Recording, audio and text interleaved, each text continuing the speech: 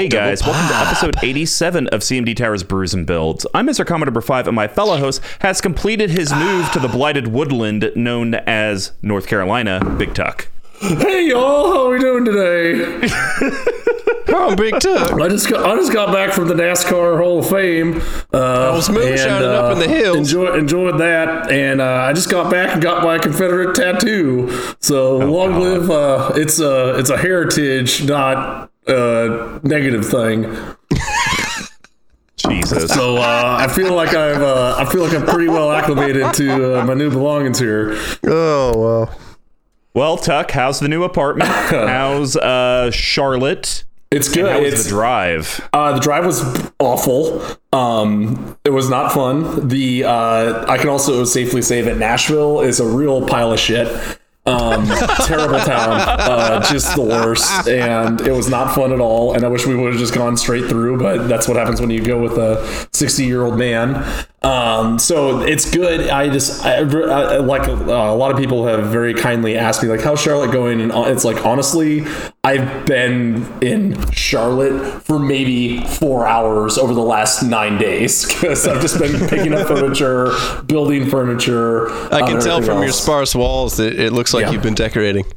Well, that couch I had to move up, and it weighs 1,000 pounds. This desk I got today. This I got the other day. So it's been nice. My birthday was last night, and we went out to a part in the south part of town and had some beers and pizza. And I got to go to Lower Left Brewing, and I'm enjoying their Edge. It is. It's similar. It has some blue on it. It could have been Rock Creek. It was close. I am drinking on my Rock Creek glass, of course. There it is. And this is their delicious Edge of Precipice Pale Ale. So that's been good. But yeah, it's been exhausting. Stout has been having some troubles and pooped on my bath mat. So that was not exciting to find in the morning. Did you step in it? No, I luckily did not. I got up and was like, there's like some lint and stuff. And I was like, that kind of looks like cat poop. And I was like, I just picked it up with a paper towel and threw it away. And I was like, oh, maybe it's just something from my clothes. And then I walked in the bathroom and I was washing my hands and turned around. And it's like, no, that actually looks like cat poop. Because I'm more concerned that you thought that potential cat poop was just something from your clothes. Or from lint or whatever. So it just was like, that looks weird. Then he peed on my clothes. That was exciting. But the reason why... Sounds like he's just taking his anger out on you. Yeah. You made him drive 22 hours. He was really good in the car, though. Like, he never meowed or anything. And I dosed him the first day, and then he peed himself. So there's been a lot of pee. There's been a lot of pee-related mishaps with my cat. But wow. He's doing okay. So I am very tired. I have been acclimating to the new place, and I'm hanging in there. So how are you doing, sir? Oh, I'm doing all right. It's been a weird week for me. So I got my last COVID shot last Friday. Ooh, nice. Didn't really have any symptoms. I felt a little nauseous the next morning, a little drained of energy for the first part of the day. But then honestly, I felt fine after that. Arm was a little sore. Woke up Monday, really didn't feel great. I was just like drained of energy. Tuesday, drained of energy. Yesterday, drained of energy. It was just like the last 3 days. And even this morning when I woke up, I don't know what it is. My Fitbit says I'm getting decent sleep. Mm-hmm. What's your blood type? Do you know? No idea.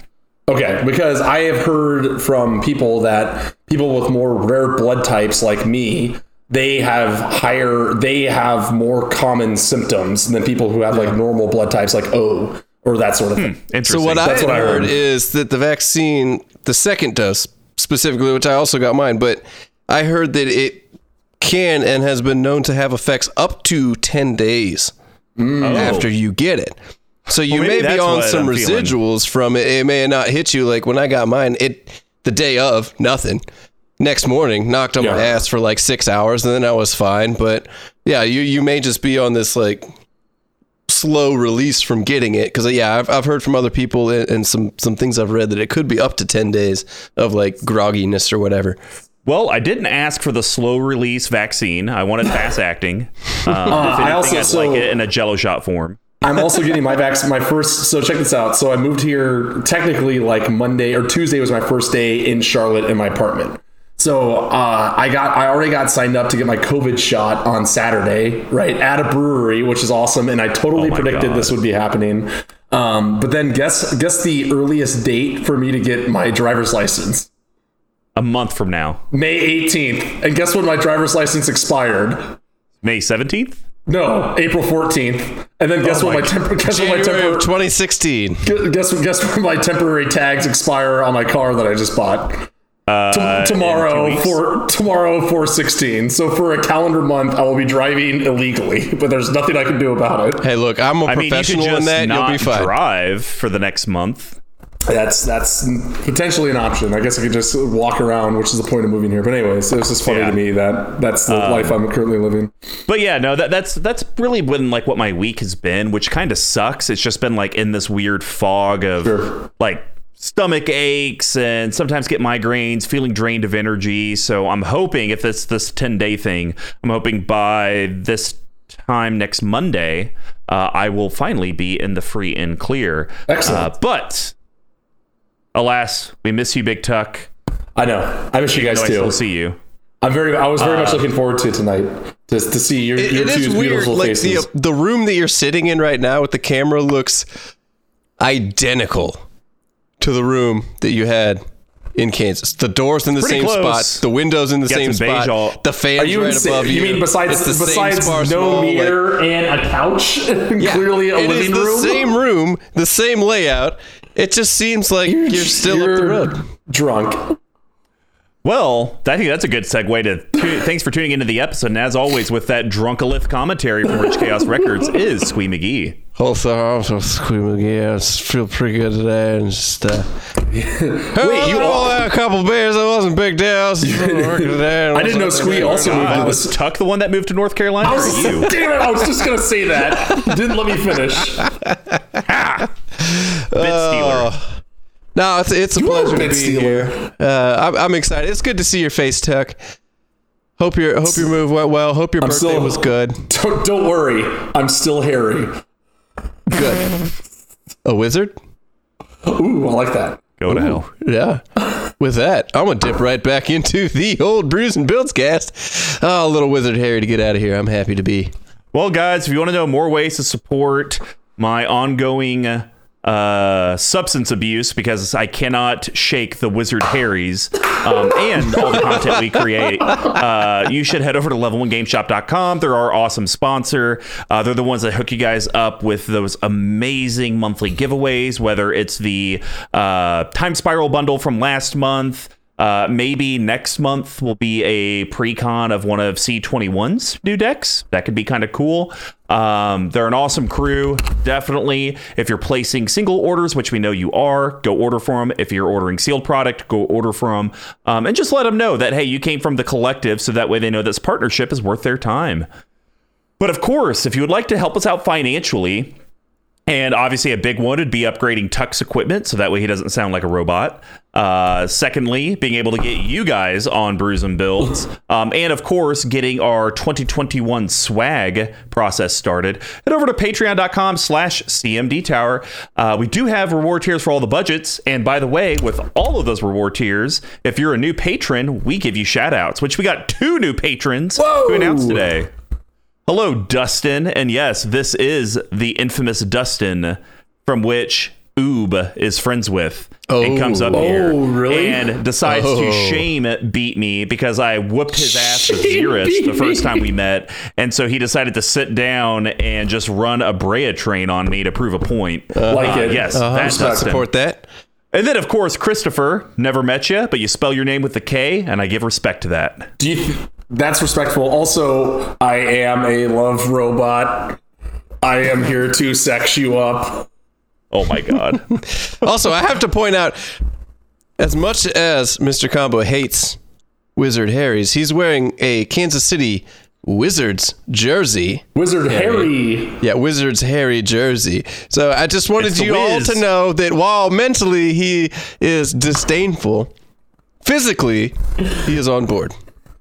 Mentally, he is checked out of this podcast. Physically, he is still technically here. And of course, guys, for just $1 a month, you could join the Discord, get your shout out, get submitted for deck therapy that we do on MTG Action 4 News. And then we have $5, $15, and $25 tiers that get you more and more CMD Tower swag, plus more and more entries into the monthly giveaways. Plus, that money actually goes to, like I said, improving the cast. It doesn't just go into our pockets. Which that would be kind of cool. Like, wish we could get big enough like Command Zone where we're just making a living off of producing Magic stuff. Be sweet. But we're not that cool. Right now, you give me like 50 cents, and we're like, cool. I'll go get some gum. Yeah, exactly. That's spearmint I've always wanted for 50 cents. Maybe a piece. Like off the street from somebody that already has a pack. Pieces. But regardless, if you guys can't help out from a monthly perspective, but still want to pick up some of that swag, please head over to cmdtower.com/merch. We sell everything on there: mats, sleeves, coins, reminder tokens, monarch tokens, whatever you want. If you even want us for $1 to virtually give you a high five, we'll do it. I've heard how does that work? I know that there's a lot of talk of like alternative revenue streams, right? And according to and I'm going to put some loose terms on this research, I feel like feet pics might be our next new revenue stream. Oh, God. Not my feet. Definitely not your feet. I got decent looking feet. Yeah, I could probably get a couple bucks off of those things. I don't know. Should we create an OnlyFans, but it's for Magic? It's just our binders. No, it's a new website. Only feet. Oh, nice. Oh, God. And of course, guys, we've been talking about it. We do have a referral program. So if you are part of our patron community and you get one of your friends, colleagues, someone maybe from your LGS to join our patronage and wants to be a long-term patron, have them send us a note when they sign up of who recommended them, and we'll send you some free swag for helping to grow the collective and free my basement. And of course, the free way to help out is just share the content you're already watching and listening to, because every little bit of interaction from the collective does help. And hey, Pink Royal, we appreciate the music. It's never going to stop. And hey, make sure you guys stay tuned till the end so you can get more details on how you can win the Strixhaven bundle from Level 1. And of course, big shout out to T-Coats, our awesome video editor who does all the YouTube work for us, and even drove up from good old Oklahoma to jam some games with the Big Tuck before he left the town. I'm from Tulsa, Oklahoma. So Brews and Builds is our deck tech series. Since we conquered the path to 32, we have moved on to the endless themes that EDH can bring us. Each month will be a new theme, and we correlate how these decks are constructed similar to how beer is brewed. So we broke it down into 4 different categories. The first one's ramp and setting your board state. That's grain. And grains are the foundation of every beer. They include both base malts and specialty malts, usually about a 60-40 ratio. This helps with the color, the taste, and most importantly, the alcohol content of the beer. Decks always need ways to grow, stabilize, and ramp in your bigger threats. And just like a grain profile, they're usually a mix of staples and specialty cards. The next is, how does your board interact with the rest of the board? We call that hops. And hops give the beer its patented bitterness and herbal floral flavors. They grow in a variety of strands and help distinguish subcategories like IPAs. Our hop choices help clear and interact with the board so your deck can ultimately do what it wants. And then we have, how does your deck actually close out and win? Which I'm very curious with this deck because I don't really see it. We call that yeast. Yeast are microorganisms that eat the sugar from the grain and poop out alcohol and CO2. It adds the alcohol content and the carbonation. Without yeast, you'd be drinking flat sugar water. And without yeast cards, your deck wouldn't meet the goal of actually winning the game. And then we have shenanigans. These can be pet cards, Altar of the Broods, the deck needs one, that are just kind of fun. We call that spice. And not every beer has them, but spices and other additives help separate a normal stock beer from a specialty one. It could be the pepper that turns a stout into a jalapeno stout, or the addition of hops that turn IPA into a double IPA. Not every deck has something that makes it pop, but if it does, this is where we generally talk about it. And then to cap off the episode, we have redundancy, which is a bottle capping. These are Big Tucks and I's cuts and adds to the deck that are going to be under $5, under $50, and a no budget recommendation. We just can't talk about those mana-only lands. So without further ado, let's get brewing. We are continuing Death and Taxes month. Yes, we took a break last week while Big Tuck traveled and you got a lost episode, but now you get a episode with Muldrotha's Buggy Yard. Just lots of little insects in her yard. Just plucking them out. Just get little bits. Just little guys. Sure. I understand Muldrotha, and Tuck, why don't you talk about her, but since this is your deck, read the commander and what? What is going on right now? I'm so confused by this deck. It just seems like how did you change your camera? Did you just have a stroke? Wait, are we back? Are we live? What are you talking about? I've been here. Well, anyways, we're all losing our minds. We all have space dementia. We'll draw through the Gravetide is a legendary creature, elemental avatar. That's a 6/6. It's a mythic rare, and it costs 3 colorless, and that is Sultai, which is black, green, and blue. Its text reads, during each of your turns, you may play a land and cast a permanent spell of each permanent type from your graveyard. And according to the random number generator, we have, oh, damn it, this one again? This is the one I did last time. Man, your random number generator is suspect. The Sorcerer Supreme always says, my child grew from rotten ruin, yet she bloomed, which is from Multani. But I didn't have to do that. I didn't have to do a new bit because that's on Mr. Combo's side. So yeah, so I built this kind of on a lark. Sultai never really had any sort of color combination and still really doesn't. That really has jumped out to me. I understand I have Zeraxa or whatever that deck is. The Zexara. Zexara, thank you. My brain is not working functionally, so this one just seemed like it'd be really fun. Being able to play your graveyard is like your second library, or in a lot of times your primary library. Seemed like it had a lot of cool applications. I decided to do something a little different, and I only have permanents in this deck except for one spell. Everyone probably knows what it is. It's definitely in here. And the reason why I put this into Death and Taxes is A, I didn't have another deck that came close. B, I didn't know when I could ever shoehorn this into any other theme that we had scheduled for the rest of the year. And C, there is this line of play that I've had on it several times where the death part happens. There's a lot of creatures dying. There's a lot of targeted removal. And there's also a lot of counter magic and that sort of thing. So when I've played this traditionally, I kind of played like the control player in the early game of generating value and kind of dictating the flow of how things going. So you kind of tax the other people. It's also kind of like a group slug sort of thing. But as alluded to, a lot of times when I played it, it just kind of becomes like Snowpiercer. It's just this endless chain of value that like is completely dictating the game, but never really like can circle around in on itself. So I'm really hoping to, with the help of Mr. Combo, to find one or two ways to kind of help be able to seal games out a little bit more efficiently. But there is one loop in the deck that I've gotten to do several times, which is awesome. Yeah, but when you use the one non-permanent card to get that loop out, you still have to wait a rotation before activating it. So no, you don't.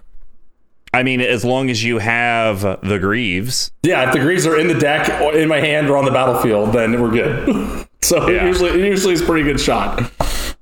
Oh, gosh. Well, and it actually doesn't even work if it's in your hand because you only get to put the stuff out from your library. True. So you'd have to have 2 additional to cast it. But now we're getting down a rabbit hole. Yes, we are. So yeah, you have a very fringe way to win, and outside of that, I just think you win by beat face. Pretty much, yeah. Like you just kind of deprive everyone of resources, and then like the big ass creatures that you get back and can reanimate over and over again, kind of help through that. So yeah, that's kind of been the and even while going to your point, while going through the list, and like if we look at it, I have 31 grain, 26 hop, 9 yeast, and 3 spice. So it's definitely a little front loaded there. Yeah. So it's definitely Sultai value, and I see that.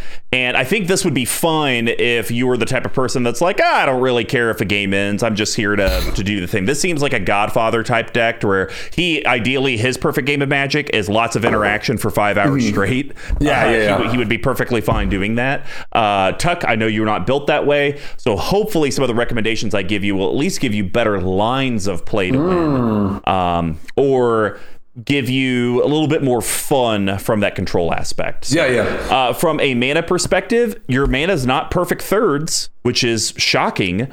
I know, right? But you are a little off. Need a little bit more green, a little less black mana. Maybe that's because you got some double, triple pips in here that I'm not aware of. I never even looked at the mana curve on this. Like, I haven't gotten around to it. But I think the easy solution there, now that there's all the pathways and all the shadow lands, you can just swap those out for some blacks and some blues. And I think that'll solve itself pretty well. which is exciting. Which is like exciting now to be like there's fairly budget land options that you can get into 3 and 4 colors. Well, here, Tuck, for your birthday, you pick a pathway, and I'll send you one. Oh, thanks. And your average CMC is 294. Not bad. Not bad at all. Makes sense for a Muldrotha deck. I was shocked.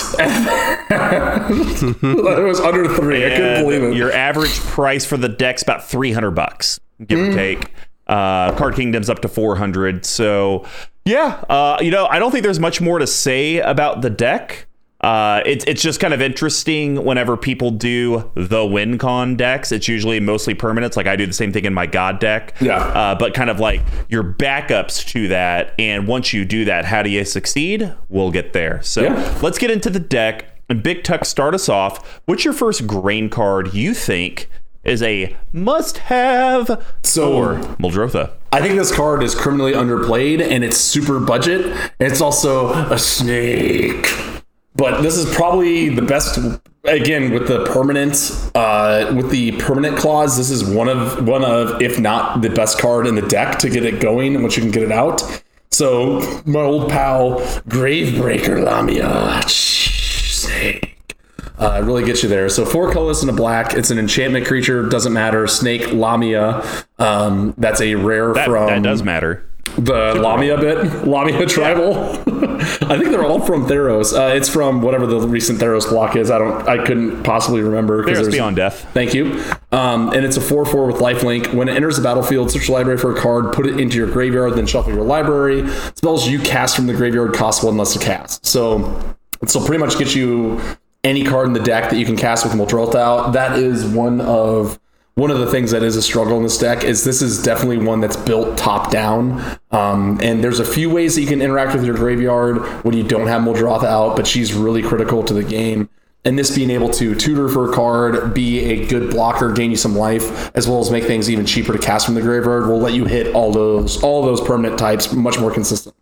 Yeah, it's a great card. Anytime you are doing a graveyard deck and you can have an ETB tutor to the yard, it's really, really nice. And especially that cost reduction's great as well. And I've always felt safer being able to play things from the graveyard than from hand for some reason. Because there's ways that you can kind of cheat from yard to battlefield. Correct, without actually casting, which is pretty great, especially when you're playing blue control players. Yeah, so I think Gravebreaker Lamia can do a lot of different things. Yes, it helps with Muldrotha reducing cast, but you basically get like a card that you have in your yeast section, but instead of to hand, it's to graveyard on ETB. And so, in theory, Gravebreaker dies, you cast it again with Muldrotha, you get to do it again, and now it's almost toolboxy on what you need. So it's a very modal card. So I think it hits a lot of different levels for you. All right. Agreed. My first one is boring, but it outside of competitive tables, Muldrotha is probably one of the few decks I think it's worth running in because its cumulative upkeep can be pretty backbreaking, and its effect is good. It's just not that great at casual tables if you don't have it turn 1. Mystic Remora. The fish. It's unreal. Feed the fish. It's a single blue enchantment, cumulative upkeep 1. So for any new Magic players out there or people that haven't seen this effect since playing Magic, cumulative upkeep, basically you play Mystic Remora, it stays 1 turn full cycle, nothing happens. Your next upkeep, you have to pay colorless. And we always put like a reminder counter on the card. Next turn, so this would be the second upkeep, now you got to pay 2 mana. Basically, every one of your upkeeps that Mystic Remora is there, you have to keep paying the cumulative upkeep. If you ever choose to not pay it, then you just sacrifice the permanent. So, before I kind of talk about why that's cool with Muldrotha, whenever target opponent successfully casts a non-creature spell, which is what I was kind of talking about, if it's not super early or competitive tables, you may not get the value you need, you may draw a card. That player may pay 4, which will never happen, to counter this effect. So basically, I really look at Mystic Remora, especially with Muldrotha out, you may pay the cumulative upkeep once, maybe twice, but then you're going to let it go to the graveyard. Because then you're going to cast Muldrotha and just pay it for a single blue, and then your next upkeep, you're going to let it sacrifice, and then you're going to play it again for a single blue. So then you're literally only ever paying a single blue to do it. Well, actually, I guess you would play her from the yard, next you would actually pay the colorless upkeep because you're going to pay one no matter what. Right. Then so anytime you'd pay more than one on the upkeep, you'd sack it. And Muldrotha just gives you that ton of value. It's a $10 card because it's played in every all over the deck place out there. But when you're talking casual circles, it's kind of like Sol Ring. If you don't get it turn 1, maybe turn 2, it loses a lot of its luster. Exactly. Because what's the point of paying cumulative upkeep that late in the game? But with Muldrotha, you kind of get around that. I completely agree. And like I remember when this card, I wish I would have listened when I was first playing the game. When I moved back to Chicago, here we go. A billion of them. Cheers. Yeah, they're 50 cents. And people were like, "Don't sleep on this card. This is going to go up." And here we are. So yeah, I think I agree. And I think for the most part, Remora is a good card. I don't think it's worth the money a lot of the times. Because again, like you said, if you top deck at late game, it doesn't do anything, or you want to get the value early. Whereas here, you can kind of get the most about the world. So this and one I'll be talking about in the hop section really shine in this deck. Cool. Hey Tech, what's your next grain? I am talking about something that you have been interested in through periods of your life, but this one is not like a Rolex, but more like a Casio. Because it goes on and on and on. Because it's a perpetual timepiece. Oh, you like that? So a perpetual timepiece is a artifact. It's an uncommon from Kaladesh. It's 2 colorless. Tapped, put the top 2 cards of your library in your graveyard. I think it's been rad to say mill 2. 2 colorless. Exile perpetual timepiece. Shuffle any number of target cards from your graveyard into your library, and there is some flavor text here. So we are Sorcerer Supreme. So it was one off. Do not be so caught up, motherfucker, and keeping track of time that you forget to make use of it, motherfucker. So, old Samuel L. Jackson. I also don't know how thick these walls are, so I'm trying really hard not to scream. I think you should test the boundaries today. Let's find out. Let's find out if the neighbors even know. The neighbor on the other side of this wall is extremely attractive, so I'm trying to be nice. Your voice got quieter as you said that. Well, it's like she could be listening right now. She's got the glass up to the thing. Who's this handsome bearded man? So anyways, this card has a lot of utility for a 2-drop. Obviously, being able to mill yourself is kind of a sub-theme in this deck, just to fill up your graveyard, just like your secondary hand. But there are a handful of cards in here where if you get hit with like a Bojuka Bog, or you're trying to target something and they're trying to blow up, you're trying to exile your graveyard, this deck can just get completely hosed. So I don't like to have a million of them in there, but having some cheap redundancy makes it kind of easy to be able to do that. So being able to pop this off for 2 mana makes it pretty slick. And I also have I have another drink coming in here because this idea was given to me by a friend in Fort Collins. Alley-oop. Strong drink. So that's what I got. It's a great card, especially for Muldrotha, because, I mean, if you're doing the all-permanent thing and you're really building your deck like having to utilize Muldrotha, this card basically says tap, draw 2 cards. Exactly. It's just they're going to be in your graveyard instead of your hand. So, yeah, I'm good with that. And I think, once again, this is a great modal card, because when people are like, oh, he's doing Muldrotha, let me save my Bojuka Bog until he has 20 cards in his graveyard, and I know one of his combo pieces are there. Let me Bojuka Bog it, with that on the stack, let me pay 2, exile the timepiece, shuffle the cards that I want, or maybe everything, from my graveyard back to my library. Exactly. So it protects you, draws you cards essentially, and for 50 cents you can't go wrong. Exactly. So I've used it and I endorse it. All right. Well, the next one I'm going to talk about is the OG Planeswalker. Before Planeswalkers were Planeswalkers, this card was a Planeswalker. It's so good. We're talking good old Deathrite Shaman. That would be Shaman if you spoke normal. So this card costs Golgari to cast. Golgari Hybrid. So you can either pay black or green. Creature Elf Shaman, rare. It's a 1/2 for close to $9. And this card does Shadowmoor prices. A lot of effects. And basically, it has these 3, and it's a 1/2. The one that I like the most for the grain section is tap, exile target land from a graveyard, add 1 mana of any color. So you basically play this like a Birds of Paradise, and as people early game are doing their polluted deltas, their other fetch lands, there we go. Let me get some mana and start doing some things. But it doesn't stop there. Black. It's so good. Tap. Exile target instant or sorcery card from a graveyard. Each opponent loses 2 life. Green and tap. Exile target creature card from a graveyard. You gain 2 life. And yes, you can do that when someone's Kozilek Butcher of Truth goes to the yard. Shuffle effect on the stack. Let me exile it, and that way it doesn't get shuffled back into the library. This card's bananas. I hate that it's $9 almost, but I actually understand why it's $9 almost. This card is one of the few cards that it's like, oh, okay, that completely makes sense on why this good utility card is so much, because it can be played in Commander.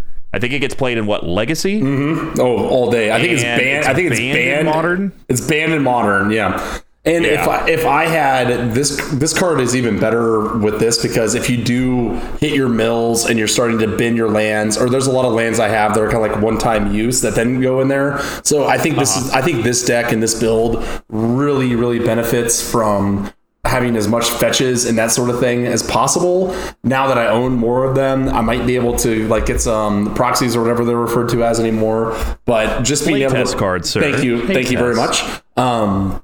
Just being able to have that utility on him is insane. Like it is wild that this card only costs 1 mana for such a huge upswing of it. Yeah, I mean, you could definitely, throw in Fabled Passages into the deck. What's the other one from Modern Horizons? Prismatic Vista. So, there's more than like what I'm looking at. And obviously there's like OG fetch lands, which you have a couple. But yeah, I mean, like, once again, like we've kind of talked about with our play group, and definitely communicate with your guys' play group. But if anyone gets upset, tell them CMD Tower said to suck it. Facts. Definitely, like, Magic prices are expensive. You can't afford to have even a Fabled Passage. I think that's like, what, a $15 card? It's like an 8, so it's not as bad, but it's going up. And and to your point, Prismatic Vista is $30. There we go. Prismatic. I knew one of them was like super expensive. Yeah. So Prismatic Vista being a $30 card, there's no reason that you need to own 40 copies to run it in all of your decks. Yeah. Like, don't be a degenerate and just buy like one expensive card and proxy it into 100 things. But if you have decks that need it, like Tux, I would not be upset if he did playtest in cards that or some of these fetch land type things into this deck, because I know this deck actually could use them and like leverage it, opposed to him just being like, I just wanted to run fast mana. Yeah, exactly. I just need this deck to run off.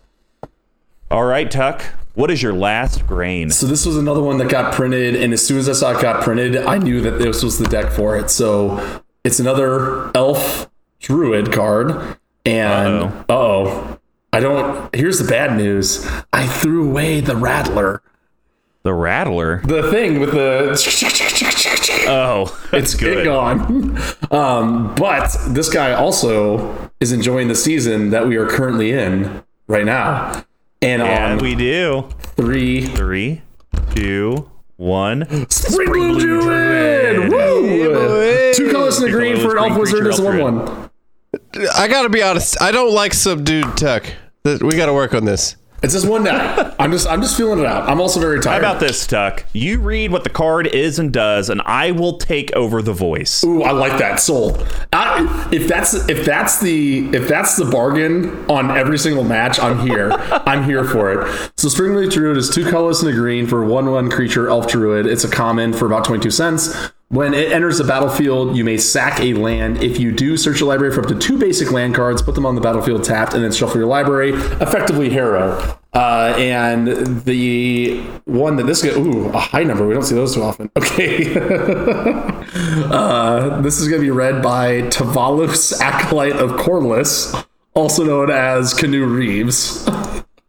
New growth applies a healing poultice to wounds long scabbed over. Nice. Dig it. Love it. So yeah, I picked this card purely because it's an ETB, yep, which I kind of do that sub theme with my Carador deck. Is whenever you're trying to play things from the yard, I think ETB is like the instant value you want. Correct. Like, exactly. Sure, getting like an 8/8 for 5 is cool with trample and haste and whatever, but I would rather pay 3, get this. I get the ETB multiple times per game as long as I'm able to get it back to the graveyard. Right. When it ATBs, I get to sack a land, which that's another thing to my graveyard, to then go get 2 basics from my library, which thins my deck, and I could just rinse and repeat this. So I love it on a lot of levels. Something that just kind of came to head that they usually don't ever say, but at least it just says a land and not sacrifice a non-basic land. That would kind of suck. Like, hey, trade your non-basic for a couple basics. Right. But yeah, this thing I would have to imagine is I'm not going to say it's a powerhouse where it warps the game, but I imagine this speeds your deck along a lot quicker. Super fast, and having the creature type around just a sack for value. I think there's a build, and I don't want to get into it. I'll talk about that because I think there's like 3 different kind of builds that I can morph this into, but we'll talk about that just down the road. All right. Well, that's going to wrap up our grain section. Now we're going to head over to the hop profile, and I will start this off. Hops. With and Tuck does this to me, guys. He baits me. He puts cards in here that he knows I can't resist talking about. And of course, Ashiok Dreamrender is one of those cards. Sucker! So this is a colorless hybrid Dimir, which means you can pay any combination of blue or black twice. Legendary Planeswalker Ashiok from War of the Spark. It's an uncommon still sitting at $1.50. So stupid. I can't believe this hasn't gone up in price. So stupid. Yeah, because all the uncommon or multiple of the uncommon Planeswalkers from War I actually think are better than the rares and mythics. Oh, there's no question. 100%. Yeah. And so it comes in with 5 loyalty. It has, I'm going to read the activated ability first. And then I'm going to do, because actually I think its static effect is better for this deck. Definitely. So it's -1 though is good. It's a -1 Planeswalker, no uptick. Target player puts the top 4 cards of their library into their graveyard, which Tuck obviously picks himself. But then each opponent exiles their graveyard, which is busted and dumb. It's so stupid. Let me Bojuka Bog essentially 5 times if I want throughout the game. But the reason this card is Banana Hammock and why I love it in a Muldrotha deck, it has a static effect of spells and abilities your opponents control can't cause their controller to search their library. You wanted to do a fetch land, you wanted to do Kadama's Reach, you wanted to Demonic Tutor. Nope, you can't do any of it. Exactly. So Ashiok is always a card that people will kill. They're going to lightning bolt it. They're going to attack it. They're going to get rid of it as soon as they can, because it's kind of like the whole argument with Opposition Agent. It's not fun if you don't let me tutor. Like, whatever. Get out of here. But with Muldrotha and Ashiok CMC, it's like, okay, you killed it. I'll play it again for 3. Here we go. I'll play it again for 3. There are Muldrotha Super Friends builds out there because of the fact that I can repurpose them as often as I need to. And I think these uncommon ones are real bright spots for Muldrotha, because normally you get it down to, like, in this case, it goes down by 1. It starts at 5. You'd probably get it down to like 3 or 2 and then stop, because it's like, I don't want to get it too close where just a single damage can kill it. Here, Tuck, I would guess you probably don't even care. No. I could even see you, it's at 1, you minus it, kill it, do your thing, and then play it again, exactly. Do it again. Yes. And you just essentially that turn paid 3 mana to put 8 cards in your graveyard. Like, that's, even if your second exile for your opponents doesn't do anything, that is still amazing. Yeah, I agree 100%. And there's... So the last time I can remember playing this, and this has happened many times, I become the arch enemy, and I was playing with Mikhail, and I played this card, and he was like, okay, you have to die now. This one card, and I didn't even cast my commander, and he turned the entire table against me. So, you made mention, I think that there's this sweet spot in this deck of like 3 mana of having, like, if you can find most things that are in 3 mana, that'll let you do multiple things the turn after you have Muldrotha come in, and Ashiok is just stupid for the value that it gets out of it. Completely agree. All right, Tuck, what's your first Hops card? So this one, we're going to go on a bit of a safari. Yes. Maybe through some sort of grass. Yes. And it may sound like Oh, I don't think we're on the same card. That more sounds like your sound in the bathroom. I didn't realize that Tuck bathroom break was a magic card. How dare you? 3, 2, 1. Elephant grass. Is the bargain still on? Dormammu, I have a bargain for you. So good. So Elephant Grass is a 1-drop. It's 1 green mana for a enchantment from Visions. I think it's an uncommon. No, wait, it's actually part of the reserved list. So if you want your own piece of Magic history, it costs you $2.57. Cumulative upkeep of 1, as discussed, same rigmarole as Mystic Remora.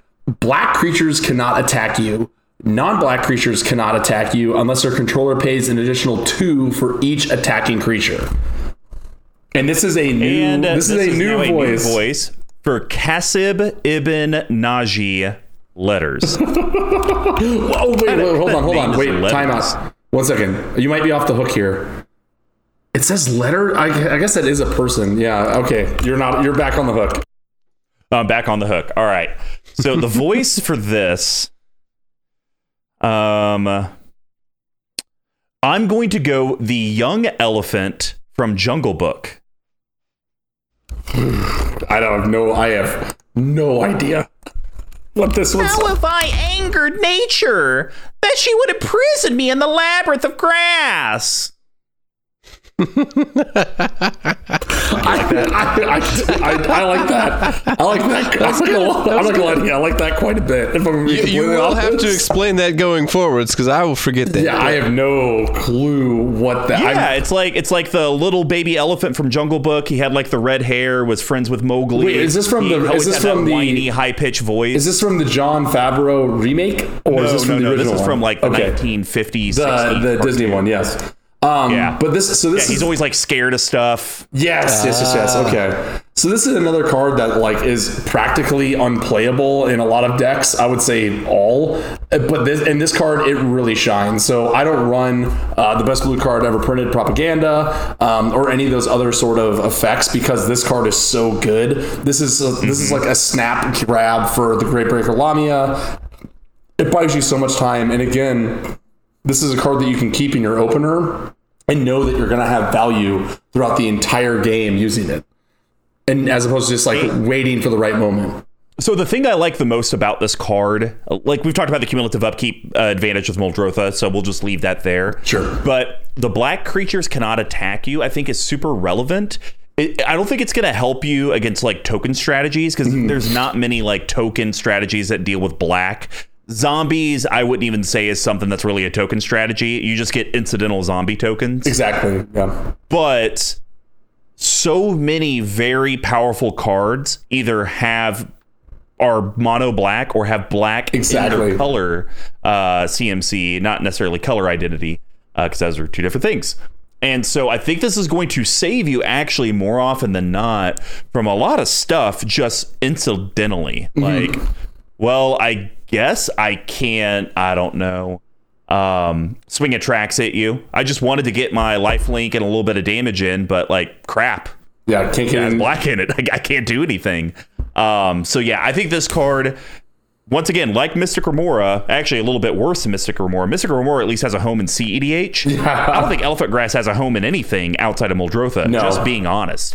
Maybe an Enchantress deck, just because it's a cheap enchantment. And I run Mystic Remora in my Enchantress deck, so like maybe that's a thing. Like, I'll just throw it in. Worst case, I paid a green, wasted a card slot, but it drew me maybe like 3 cards. I got a couple triggers, whatever it is. But yeah, in a Muldrotha deck, woof. Oh, it's one of the best cards in the deck, for sure. All right. Well, my last one, because we shared that, it's Golgari. It has quite the deed that is Pernicious. Pernicious deed is so good. Busted in this deck. So, colorless Golgari, black-green. It's a mythic. It's an enchantment at like $5.50. Pay X colorless. So pay whatever you want. Sacrifice Pernicious Deed as well. Destroy each artifact, creature, and enchantment with converted mana cost X or less. It's a lot of times towards end of games could go X for 5 or less. board wipe the board. Muldrotha stays. Let me pay 3 to get the Pernicious Deed back out. I'm ready to go next turn. And you basically have a certain stone-like effect that some people do the rigmarole with. You kind of get that where you get the constant board wipe, or the Neverall's disc with the Darksteel Forge. Like, I got an Indestructible Nev's disc. I'm just going to do this forever. It definitely gives you that control aspect, but it's nice because it does give you flexibility to, you know what, there's really nothing out here that I have mana I'd like to put into other things or bring the deed back out, but there's a lot of tokens. Let me just pay 0, sack it, get rid of all the tokens, and then I'll play it again for 3. And maybe now I don't know. Maybe those death triggers got people's stuff, and now I do it again. Gives you a lot of flexibility. I completely agree. I like this card. It's one of my favorite board wipes, especially on an enchantment. But that's again goes back to, okay, I played my Pernicious Deed. I have the Rattlesnake, but now I'm getting beat up on tokens. I'm getting beat up on Drakes. I'm getting that sort of thing. Do I want to crack it now, or do I want to wait for something that I can't deal with? And that's what I think that, like, you hit the nail on the head of. That's like the stacks aspect of this. It's less stacks of like making the game more difficult from like a cost perspective, and more of a stacks of like this deck dictates the flow of the game. It dictates how fast it goes and dictates how slow it goes. And again, that 3 mana spot makes this so easy to crack over and over and over again. Again, like another. And Tuck, I'm sorry, I disappointed you. There is flavor text from Freyalise herself. Do we have a voice for Freyalise? We do not have a Freyalise yet. So you got another one ready to go. Let's see. I feel like Freyalise. I would think. Have you ever seen the movie Atomic Blonde? No. Okay. I'm actually thinking like Elizabeth Swann from Pirates of the Caribbean. Okay, all right. I'm here for it. Yeah. Because like I'm picturing her Planeswalker card, not so much this art, but her Planeswalker card, she kind of looks like a pirate. Yeah, she's got the eye patch. She eventually becomes a pirate. All right. Gosh. Yawgmoth, Freyalise whispered as she set the bomb. Now you will pay for your treachery. Oh yeah, I can't really do a British voice. I mean, I could put an Australian spin on it. That was decent. That was okay. Decent. I mean, it wasn't like I was in the room with Keira Knightley, but you know, I was like maybe like in the same apartment complex, right? I mean, yeah. I mean, you're also like, I need the visual of Keira Knightley. It's not the same thing, but not bad, not bad. I was upset. She got nude in that movie Domino. That movie sucks, and that was also disappointing. So. Not a great day for Sam Tucker in college. Well, you know. All right, Tuck. Well, I think you got 2 cards to talk about. What do you got? So they are both enchantments, and one of them fits in the perfect 3 slot as always. Lunar Force, 2 colorless and a blue for an enchantment. It's from Eldritch Moon. It costs 11 cents. When an opponent casts a spell, sacrifice Lunar Force and counter that spell. And this will be read by... God damn it. Are you serious? This RNG is... Nightly? No. I'm telling you, we got to get you a new number generator. Yeah, I'm going to get one on my phone. It's stupid. Moonlight offers sublime warmth that brings me a comfort, motherfucker. Sunlight cannot provide. So there's Samuel Jackson, but I can't. You have to scream it. So, well, I know, but yeah, you're worried about the lady upstairs. Next door. Sorry, next door. So this card is for the mana that puts into it. I've seen this is something that's made this like sub game of. You don't like it? Out of here. Oh, you're crazy. It's so much fun. Like it baits people into it. Again, it's something that you can play early. I've seen this cast and people don't do anything for like 2 turns in a row. That's my cat, by the way. He's starting to like the couch, which is better than inside and underneath the bed. What's up, Bubs? So I have liked this spell. It has gotten me tons of value before. It is kind of fringe because someone could just cast a elf or whatever, you know, a mana rock later in the game and eat it. But for me, because I can't run traditional counters, this has done a lot of work for me. I hear you. I respect you, but I'm cutting this card, and I'll talk about why later. Okay. But I think on a surface level, it is a mini game. That is something you enjoy. Yes. I don't think I saw a Monarch card in the deck, which was shocking. No, I don't. I can't even think of what I would put in. I mean, the Black Court wouldn't be terrible. That's not a bad idea. Oh, all the courts. Whoa. So, it's not my kind of game. I'm not into the mini game within a game unless we're trying to do a mini game like Plane Chase or Kingdom or something like that.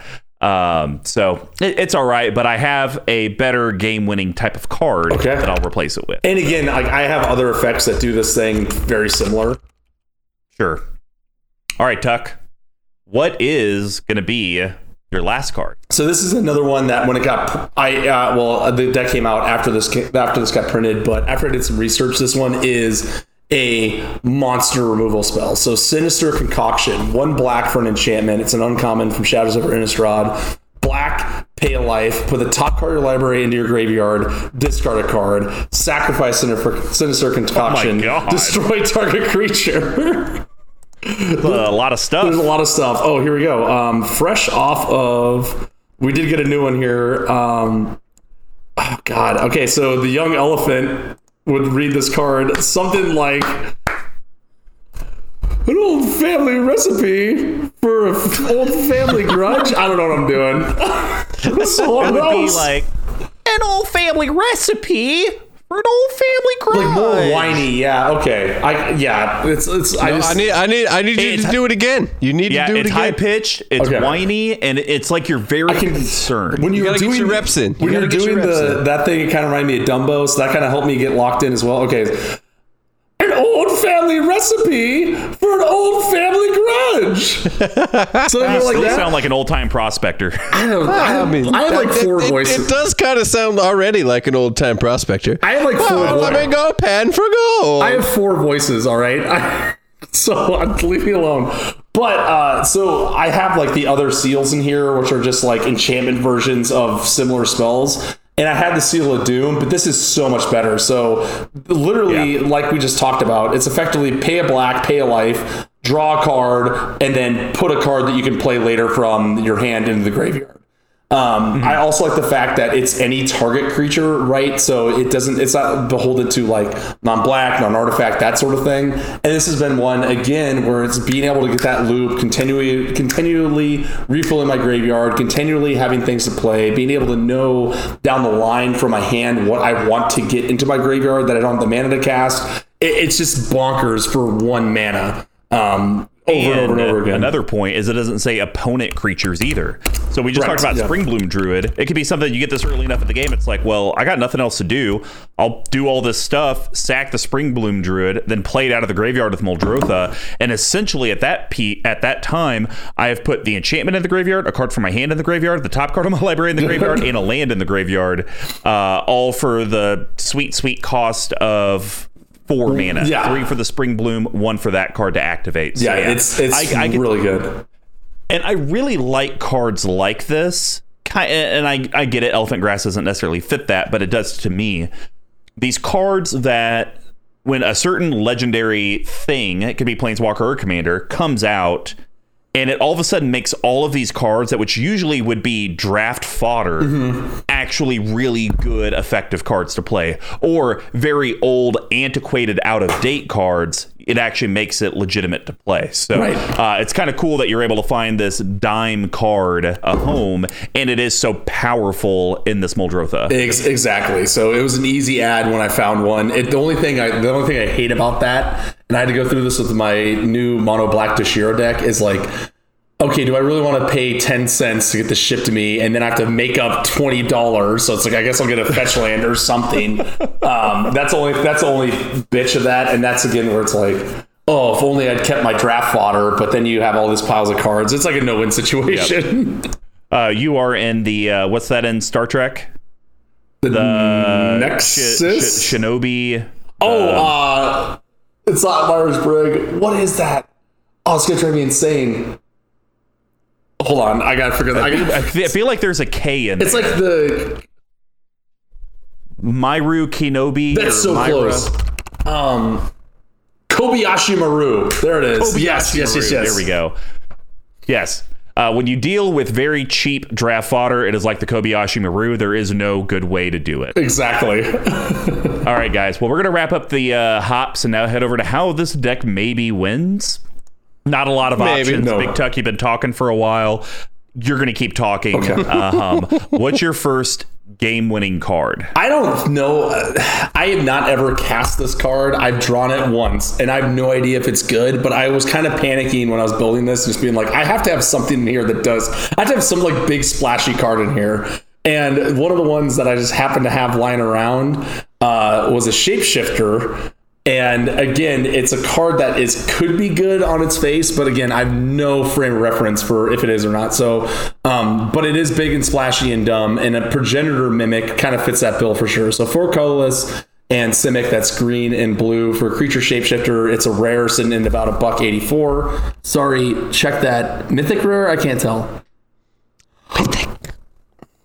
No, that's just a rare. It's a rare, okay. A regular rare. Regular rare. So it's a 0/0. You may have it enter the battlefield as a copy of any creature on the battlefield, except it has, at the beginning of your upkeep, if this creature isn't a token, create a token that's a copy of this creature. So, like, I have a lot. One of the sub-themes in here that I'm considering exploring further is, like, enter the battlefield effects. And I do have a lot of creatures that have pretty solid enter the battlefield effects. The problem is that when this is out, when you get to cast this late game, it usually just dies removal before you can ever come around. And I think, like, again, it's one of those ones where it's like, it's a big dumb beater card that could make more dumb beater cards, but I have zero data if this is something that is even effective. So it's a card that has the ceiling's very high on it, but the floor doesn't do much, right? So it could be a game that it could be a win on cast, but it could also be something that just dies and then I just lose anyways. I mean, you could really just say this card is space. At one end, the possibilities are endless. At the other end, it sucks. It's a black hole. So I'm not cutting this card, but I do think to leave it in the deck, because you don't really have anything in the deck that if you made a copy of it, it's like, whoa. Yeah, right. Game breaking. So I think if you're going to run it in here, you would need to kind of alter your strategy and have it be more Sultai permanence tokens. Right. Because if you had like a Doubling Season, a Parallel Lives, any type of token enablers, hell, the new one there it from is. The Simic deck. There we go. Ooh. Just take that apart and just put all that into there. That's kind of sexy. Wheels are a turning. And so I feel like you need something to do with the Mimic that is memorable within the deck, and your deck doesn't really have it because any of your memorable stuff through Legends, which you wouldn't be able to do that. And once again, I'm very anti. Don't put a card in a deck where you're 100% banking on what your opponents have. Right, yeah. Unless that is what your deck's trying to do. Like my Empress Galena, the deck is whatever its power level is what your power levels are, because I'm just going to make my deck your deck. Exactly. Your deck's not trying to do that. This is just a flavor card in here that is probably more spice than anything, to be honest. Yeah, probably. Because you don't have anything in the deck that's worth really copying that you would get to keep. So just my 2 cents. I think Progenitor Mimic is a very fun card, but you probably need more token things in here to make it worthwhile. Yeah, that tracks. All right. Once again, Tuck baited me. He knew I couldn't resist. It's one of my favorite cards. I've had it in my Karametra deck since day one. It's an enchantment, green. It's a defense of the heart. I love this card. Yeah. I love this card. I love baby. this card. And I can do this off memory. It's just 3 colorless green. It's an enchantment. During your upkeep, if an opponent has, I believe it's 3 or more creatures, sacrifice Defense of the Heart, go tutor your library for any 2 creature cards and put them on the battlefield. Shuffle your library. So bonkers. Once again, though, like, I mean, I guess in this, you go get your 1 creature for your quote-unquote win con, and maybe another creature that ETBs and tutors for your other, kind of the other piece of the win con that you need. So I guess it could kind of get you there. I just look at this as we maybe get this deck a little bit more focused on trying to end the game, not saying turn it into competitive, but actually give it to where, oh yeah, like beating face is a normal thing I do because I got Beastmaster's Ascension. And right, yeah. Like if we could figure out some way to make this thing pop, getting any 2 creatures you need from the deck, because let me tell you, I've done this on turn 4 in my Karametra deck and went and got Avacyn Angel of Hope and Sigarda Host of Herons, and everyone wets themselves. Yes, exactly. Absolutely backbreaking. And with Muldrotha, because if someone had 3 or more creatures, okay, I'm going to sack it. And by the way, I'm going to play it again with Muldrotha. Exactly. After I have those 2 creatures. And most likely someone else probably still has 3 or more creatures, because it doesn't say 3 or more creatures than you. It's just 3 or more creatures. Exactly, right. So it's even so that stupid. same person, I could just target them again and go get another 2 creatures, play it again with Muldrotha. This card, I will, once again, this is another expensive card coming at a little under $16 that I think is actually worth its weight in virtual money. Well, and it used to be way more, and I actually cracked one in my mystery booster, and that drove the price down a bunch. Nice. So it took me a while. It was funny where it's like one of those cards that I cracked, and I was like, oh, this is a card I've wanted for so long, right? And then it literally sat in my binder for like 2 months because I was like, I don't know what to do with it. So yeah, I think it's not near as backbreaking as it is in a lot of other decks, but just the value of going and getting, whatever creature, an acidic slime, and a caustic caterpillar, and being able to do that repeatedly. Card. Pardon? Sounds like the perfect grain card. It kind of is. But again, I don't have that many ways to win, and I'm assuming that this is at least going to help me get there. All right, Tuck. What is your next Yeast card? So this one also fits the same bill as what we just talked about, but this card's helped me so much. It's a monster that also might be a bit of a frog in your throat. 3, 2, 1. The Gitrog monster. 3 colorless Golgari legendary creature frog horror mythic 6/6. It's 6/6. Yes, so it has Death Touch. At the beginning of your upkeep, sack the Gitrog monster unless you sacrifice a land. You may play an additional land on each of your turns. Whenever 1 or more lands are put into your graveyard from anywhere, draw a card. Holy shit, this card is so awesome. But I'm confused. How is this a game-winning card and not just a grain value engine? Because every time I've played it, this has gotten me to get through the win faster. So again, if we're looking at cards that actually win the game and make a difference, every time I played this card in this deck, and I've been trying to find a home for the Gitrog monster for forever, right? I don't want to build a Gitrog deck, but every time I've played it, it has been the card that has either won me the game or has kept me alive long enough to win the game. And it's because of the value engine that comes from it. But wouldn't you argue, like, there's lots of cards that have value engines or can get you the card that you need to win the game? Like, I wouldn't say a Tutor is a Yeast game-winning card, because that gets you your game-winning card, and then that would actually be the Yeast card. I guess, but in this one, because the options are so limited from being a permanent, this one has more of an impact than it would in most decks that it's running. At least that's been my experience with it, right? Where this has been one of the cards whenever I played it, people like wet themselves for some reason, and then I get whatever incremental value that I need to get to the win con. And again, this is another card where like you can't copy it with Progenitor Mimic, but in this deck, a 6/6 with Death Touch is like been enough to win me the game off of just that as well, with the stapled value on top of it. Yeah, I mainly put it here because I do think it's a great fit in a Muldrotha deck. I don't think it's a game winner, but I think this card's worth talking about because usually the big negative behind a Gitrog monster being in the 99 and not the commander is usually you're not building it like a normal Gitrog deck or Lord, because I run this in Lord Windgrace where you have 48 lands, so the upkeep sack land isn't a big deal. But exactly. In Muldrotha, I actually think it's great because you can do 2 things. You can sack the land and then just play it again with Muldrotha if you have no lands in hand.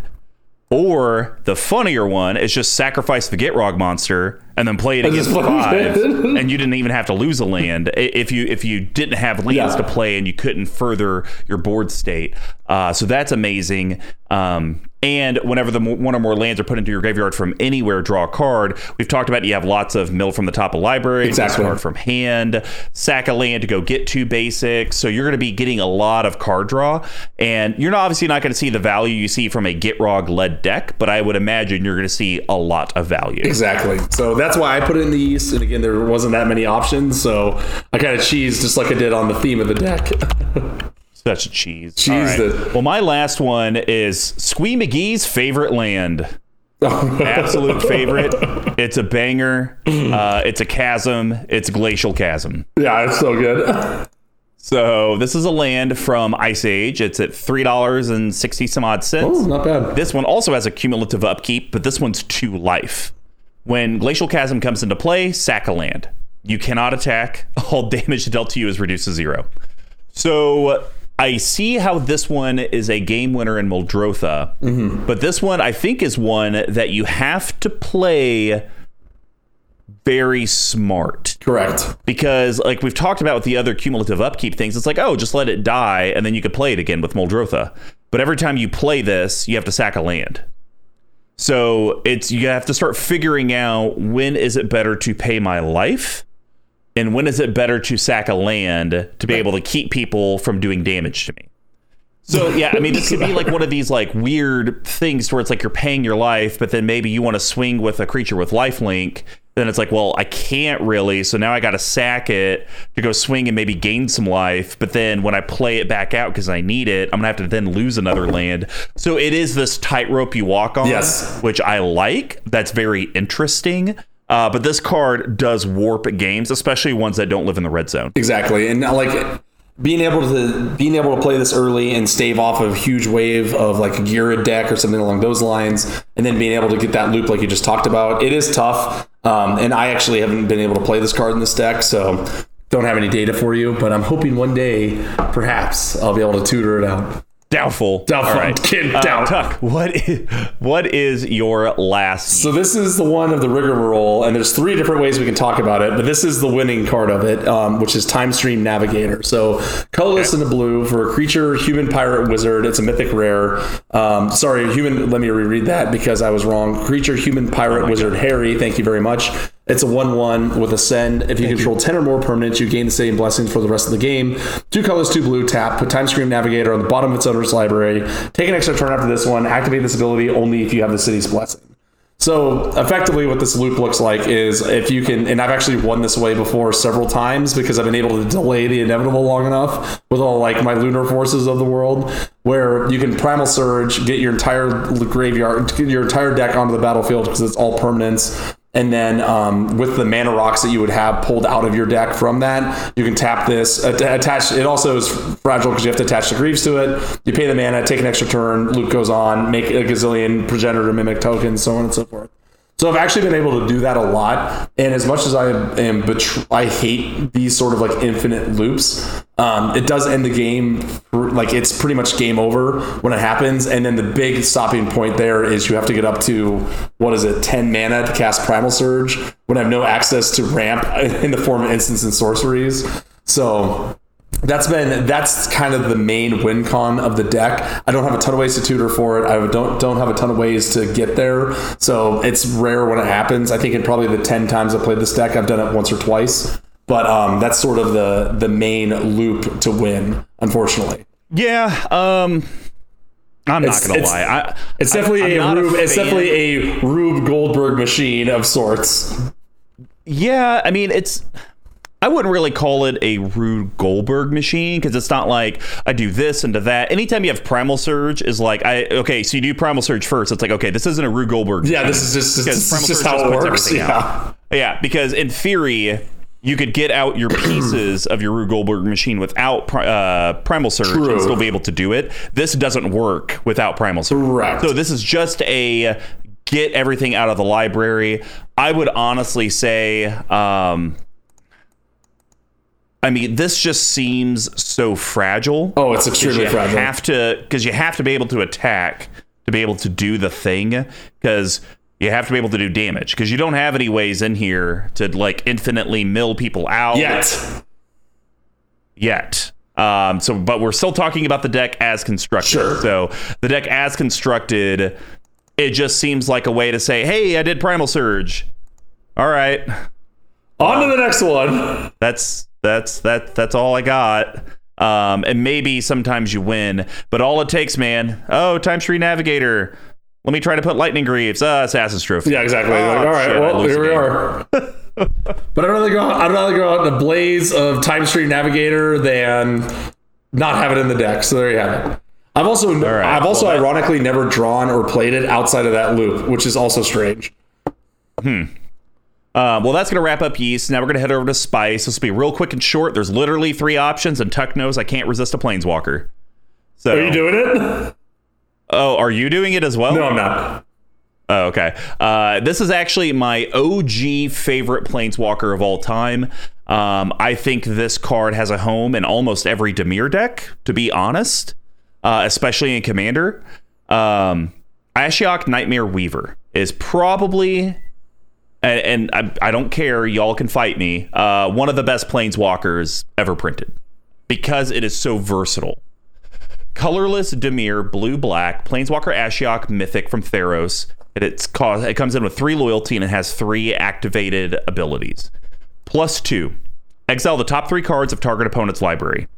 Tuck and Squee can speak to this. I run this in my Planeswalker deck, and I have done that +2 to where Ashiok's like at 15 loyalty, 19 loyalty, and I have exiled so many cards, but it's kind of cool because this plays into what Tuck likes to do with the politics, because he may choose Squee for the first activation, and then Squee gets all butthurt, but then Tuck, next turn is like, hey, Squee, it's cool. I'm going to do it to Mr. Combo now. Exactly. And then he doesn't Mr. Combo. And then he can kind of space it out, or it's like if someone's an archenemy, like a Forest Day-2 Wong or a Terrifying Tyler or an MTG Lord of Leaves, because they're all on notice. He can just target that one person over and over and say, hey, table, I'm going to drain them of their library. I'm not even going to do the other effects. Right. Look, I get butthurt and then takes hurt.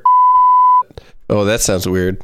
Oh, that where are you going? Yeah, I was going to say, where are you going with this exactly? Well, no, I don't like where that went. I'm just going to go ahead and bleep myself. Redacted minus X is its second ability.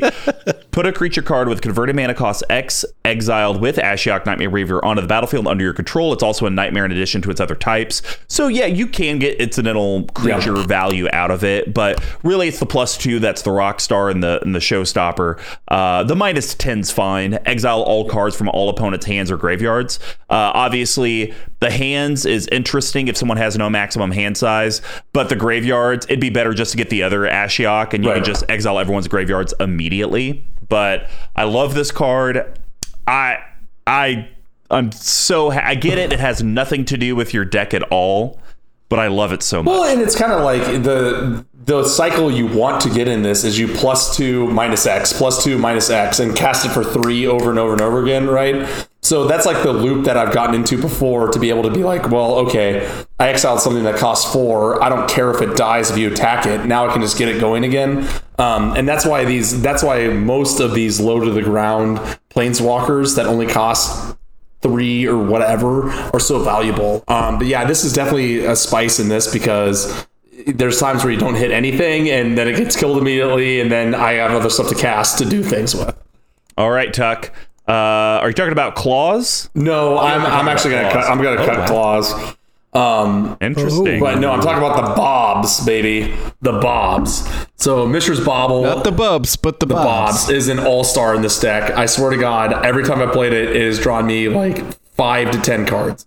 So Mishra's Bobble is. Tuck, before you read it, I'm going to tell a quick 15-second story to the collective, because I'm starting to tear up thinking about it. I don't know if Tuck remembers this, but I had like 10, 15 Mishra's Baubles sitting in my junk box.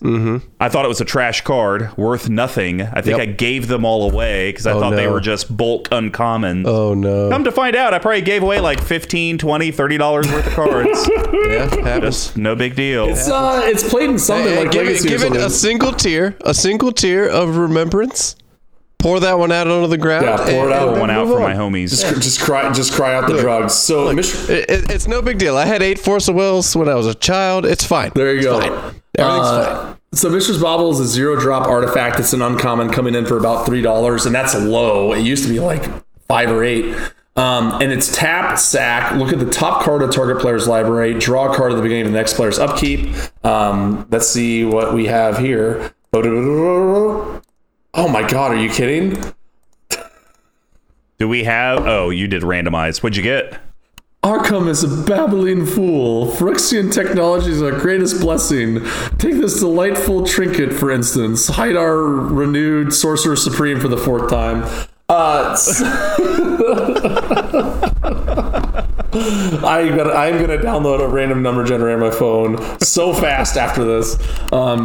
So it looks really innocuous, and it pretty much is. But the reason why these zero drops like this Lotus Petal are so good is because you want to be able to do stuff from your graveyard as much as possible. So having these artifacts and enchantments that cost so little will enable you to get their value over and over and over again on subsequent turns. The same argument could be made for the claws, but I'll explain as to why I don't particularly care for it and why it really works for me. So again, I have no way to deal with other people's top of library outside of like Ashiok and maybe one other card. So it's mostly just there for a 0-drop draw every turn for free. Yeah, but it is good to... know at least have an idea of what's coming up down the pipe. Like, people play Sensei's Divining Top. People play Sylvan Library, Scroll Rack, Vampiric Tutor. I mean, there's a lot of things that people do with it. And, we didn't talk about it earlier, but it could be one of those things to where you activate your Alchemist Refuge because someone Vamp Tutor to the top, play Bauble for free. And then it's like, okay, what would you go get? And I'm going to tattletale on you and be the art of the squeal for the table. Love it. Love it. All right, well, that's going to wrap up the spice package, and now we're going to head over to the bottle capping. And as a reminder, these are big Texanized cuts and adds to the deck. They're going to be under $5, under $50, and a no-budget recommendation. The only restriction is no mana-only lands. So, Big Tuck, your deck, as tradition, start us off. What are you going to cut for your under $5 ad? We've cut this card so many times, and I hate to do it again. Wait, hold on. I didn't see Rampaging Baloths. Oh, great point. This is a Planeswalker, and maybe I don't know. I am going to cut, my first cut's going to be Nissa, Steward of Elements. Yeah, me too. But I played against this on a stream, and this card destroyed us, and I can't remember why. Like maybe someone made like infinite mana or something. I don't remember. But X colorless, green blue. It's a legendary Planeswalker Nissa that comes with X loyalty counters. I think where does it say that? I don't know. It just does. So +2 scry 2 0. Look at the top card of the library. If it's a land card or a creature card with converted mana cost less than or equal to the number of loyalty counters on Nissa Steward Elements, you may put that card onto the battlefield. -6, untapped up to 2 target lands you control. They become 5/5 elemental creatures with flying and haste until end of turns. They're still lands. So this And just real quick, just for the audience, when kind of Tuck was asking about like where does it say that? Literally, Wizards just put X in the CMC and X in the loyalty counter, right. So it's just assumed X to X. Yeah. So this is a card that, like, again, on the surface should be a slam dunk, right? It costs 2-ish, 3 really is a minimum. It's got sort of relevant abilities, but every time I've done this, the problem is that the creature curve, the ones I want to get out, cost like 6. And I'm not going to dump 8 into a Planeswalker on the chance that I'm going to hit a creature or maybe a forest, right? It just doesn't seem, and the Scry 2 is fine, but like I think there's more efficient draw spells and that sort of thing in the deck too. So I don't know. I want to like this card so much, but I just do not think it works. I'm in the same boat as you. I remember this card getting previewed, and I was like, "Oh man, this is incredible! Oh, this thing is sweet." Yeah, like X could be anything. It could be a boat. It could be a creature. Who knows? And it's just, especially in Muldrotha, because the whole thing behind Muldrotha with your current build is I'm looking for Sultai value. Yeah. Having to pay, let's just call it 7 to consistently get enough value from this to work. Paying 7 for a Planeswalker from the graveyard or from your hand, there's better 7 It should do something, right? Yeah. Yes. Not just maybe it does something, but all right. I'm glad we both agreed on cutting it. What are you going to add? So this is one that I have lying around, and I think there's actually 2 cards that come with this that I think are equally valuable. But this card I think is going to get to a win con faster. So I think Gerard Golgari Lichlord is a pretty easy sub in for a way to actually start training people out. So the problem is double black, double green. Yikes for a mythic rare legendary creature zombie elf. It's a 2/2. Gerard Golgari Lichlord gets +1/+1 for each creature card in your graveyard. Fits that bill there. Colorless, black and a green. Sacrifice another creature. Each opponent loses life equal to the sacrificed creature power. Sacrifice a swamp and a forest. Return Gerard from your graveyard to your hand. So for me, I just like the idea, and this used to be my Golgari deck. And honestly, if I'm going to put him in, I'll probably put Lord of Extinction in as well to do that loop like we've talked about in the past. But I think even then, just being able to sacrifice things, deal a bunch of damage potentially, 6, 5, whatever it is, and then being able to cast them back out and get that value for the 3 mana, to me seems like it's well worth the value. It sucks that he can't sacrifice himself, because I could see him getting very large as I continue to fill up the yard. But to me, this gives me at least an outlet to deal damage and end the game. That's not just like brute force attacking with 4 creatures. Yeah, I do agree. It's at least a way that you could win the game, especially with like a Glacial Chasm in play. Right. You don't have to rely on the red zone. I do like that. Second thing, there's no way they could allow him to sacrifice himself, considering if they did that, it'd be a colorless Golgari, sack himself, he does the damage, but then you could sack a swamp and a forest to bring him now back to your Yeah, hand. exactly. Just keep the loop going. It would kind of be this like loop thing that you couldn't stop. Even the Lord of Extinction's the loop. Yeah, exactly. What's the difference? So that's the second point. Third point, I like where your head is at.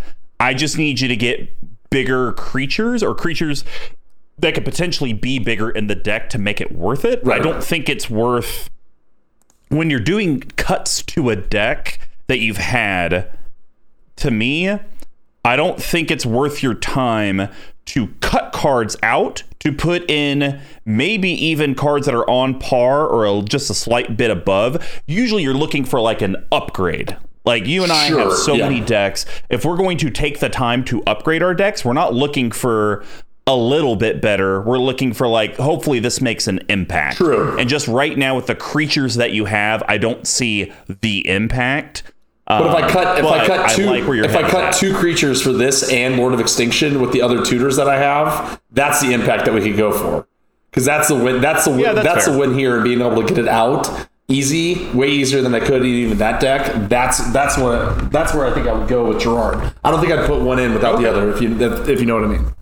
All right. Well, like I talked about, I'm cutting the Nissa as well. Get out of here. And, our boy Tuck, he has a fetish for this Planeswalker. He already has one copy of her in the deck. But how about another version of her in the deck? Because I think this card is a banger when it comes to a Muldrotha. Is it my Vraska Golgari Queen? Oh, interesting. Is I think a great card for this. So 2 colorless Golgari, that's black and green. It's a mythic Vraska Planeswalker, comes in with 4 loyalty, and it has 3 effects. +2, you may sacrifice another permanent. If you do, you gain 1 life and draw a card. You're putting stuff to the graveyard, your whole deck is permanents, life gain may not be inconsequential, and you get to draw a card. So basically, you paid 4, gained a life, and essentially drew 2 cards, 1 to hand, 1 to graveyard. -3, destroy target non-land permanent with CMC 3 or less. You've talked a lot about how your permanents are CMC 3 or less. Maybe you want to reuse your other Ashiok uncommon, and it's like, hey, you know what, I'll down tick this thing to blow it up to get it back up to 5, to kind of keep doing that train, or get rid of a problem permanent that your opponents have. -9 is actually where I think this is pretty interesting, because I think Muldrotha can actually get it there. Right. You get an emblem with whenever a creature you control deals combat damage to a player, that player loses the game. We talked about you needed ways to end the game. That's a way that you can pretty easy way to do it. Yeah. Has it in the text. You have flyers.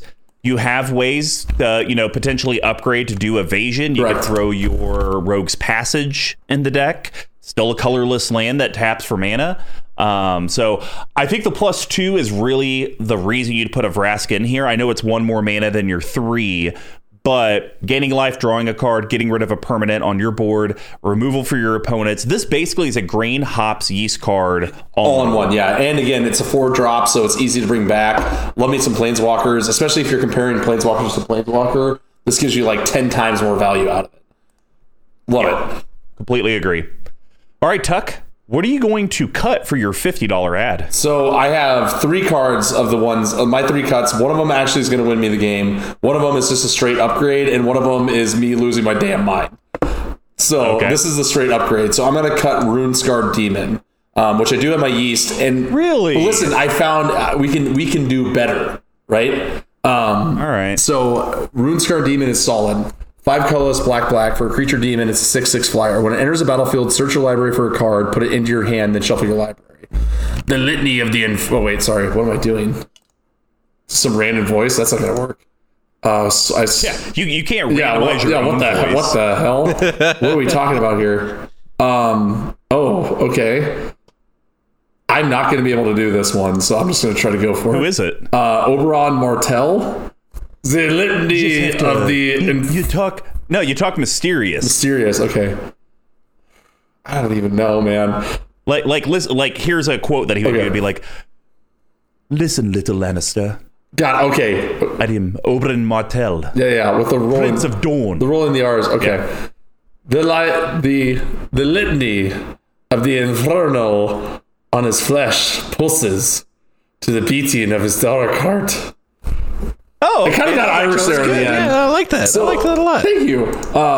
Like I said, my brain is not functioning. Period. So, great card, but I think it's just gotten outclassed over the years. The one I'm adding in is fresh off the presses from Kaldheim, and it's like $2. So, Burning Ruin Demon, not Rune Scarred, but Burning Ruin. So, 4 colorless, black for a creature demon berserker 6/6. It's a mythic with flying. When it enters the battlefield, you may search your library for exactly 2 cards not named Burning Ruin Demon that have different names. If you do, reveal those cards. An opponent chooses one of them, put the chosen card into your hand and the other into your graveyard, then shuffle your library. So, for 1 mana less, you're getting to draw 2 cards, and the only difference is your opponent knows what it is. But it's not going to matter because I'm getting a card with Runescarred Demon. It's not going to be something that I'm going to blanket statement just throw out there. I'm probably going to get like a ramp and something else. So the fact that it goes into your graveyard to me is effectively meaningless.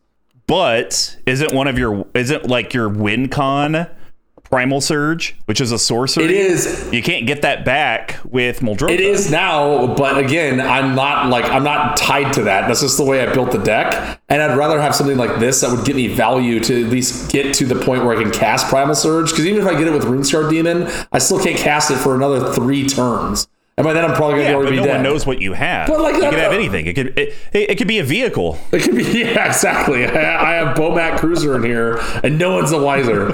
So for me, I don't really care, and this deck isn't streamlined to the point where I give a shit about what opponents see and what I actually am putting into my graveyard or not. So and I'm fine with that. For a minute, sorry, you and I are on the same page with that. Correct.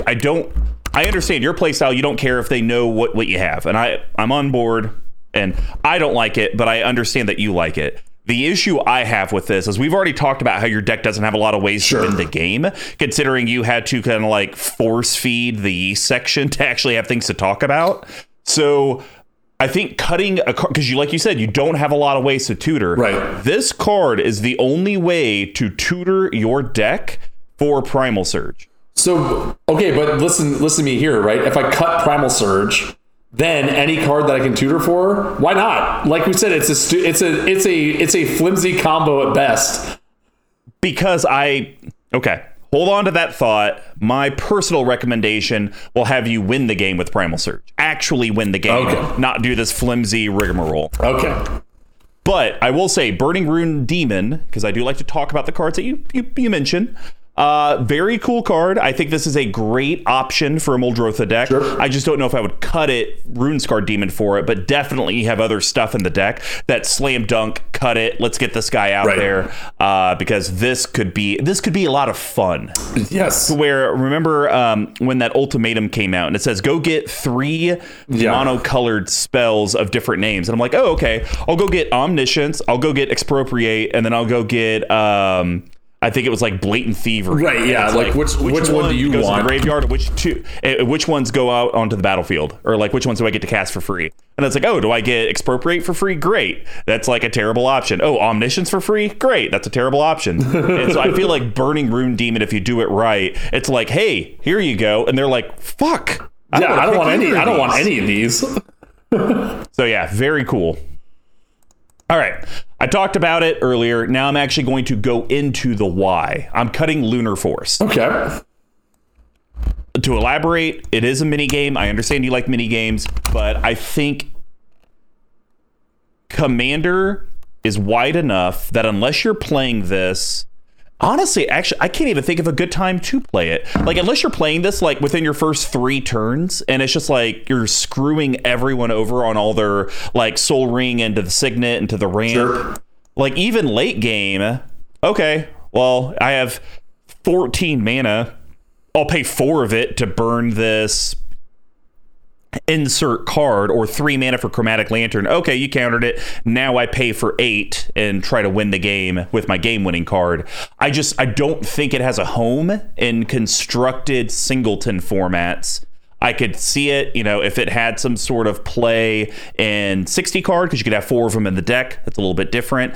I think draft, like limited, oh man, this would be a banger. Yeah, it's really good in draft. Limited.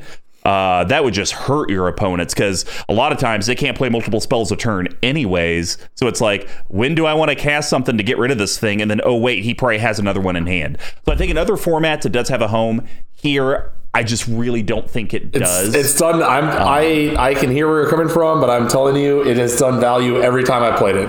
I've played it off. Well, I'm telling you, this card is going to be better. Curse Snatcher. No. No, you sounded offended. What's the other one? Draketail Hatchling. I got you another 4 mana spell, so I'm not trying to increase your curve to a whole bunch. But I got you another Planeswalker. Oh. Liliana, Waker of the Dead, I think is amazing for this deck. 2 the new colorless, one. black, legendary Planeswalker Liliana from M21 Mythic. It comes in with 4 loyalty. +1. Each player discards a card. Each opponent who can't loses 3 life. Basically, Draw a card, and hurt your opponents. -3. Target creature gets -X until end of turn, where X is the number of cards in your graveyard. That It's gets pretty rid of a lot good. of Yeah, stuff, it's pretty 'cause good. I have to imagine your graveyard at minimum is going to have 15 to 20 cards in it. So it's basically kill whatever exactly. you want. But then the -7. And once again, I really think a Muldrotha deck with... And not trying to make it Super Friends, but a Muldrotha deck that is doing this permanent graveyard thing. Eventually, people are going to get tired of hitting your Planeswalkers and be like, we have to kill him. Yes, exactly. So I think you're going to get some ultimates off. So for -7, you get an emblem with, at the beginning of combat on your turn, put target creature card from a graveyard onto the battlefield under your control. Unreal. It gains haste. I think, once again, like the other Planeswalker, the Vraska, the plus ability is your grain. The middle minus ability is your hops. It gets rid of permanents with your opponents. And then your -7 is your game winner. Because I do think if you get the ultimate off, it's like the world is your oyster. You had a Shieldred? I'll take a Shieldred out of your graveyard. Oh, you had this other disgusting thing? Let me get that. And you could even combo it to where it's like, hey, I'm going to... Chupacabra, your creature, and then Liliana, triggers, I'll get it back, and then I'm gonna take it. So I think it could do a lot of creative things for you, but I like the modality that both of these Planeswalkers give you, to where I think at any point in the game you don't feel like you drew a dead card. I agree with that. Yeah, and like they both don't cost much money. They both have all the abilities. They're in that 4 slot. So yeah, I like all of them. I think that Liliana is a weird one. And I've never seen it play anywhere, even in like dedicated Liliana decks. So I think it would be worth at least... I mean, it's a Planeswalker, right? I'll find a home for it somewhere. If it's not here, it'll be somewhere else. Yep.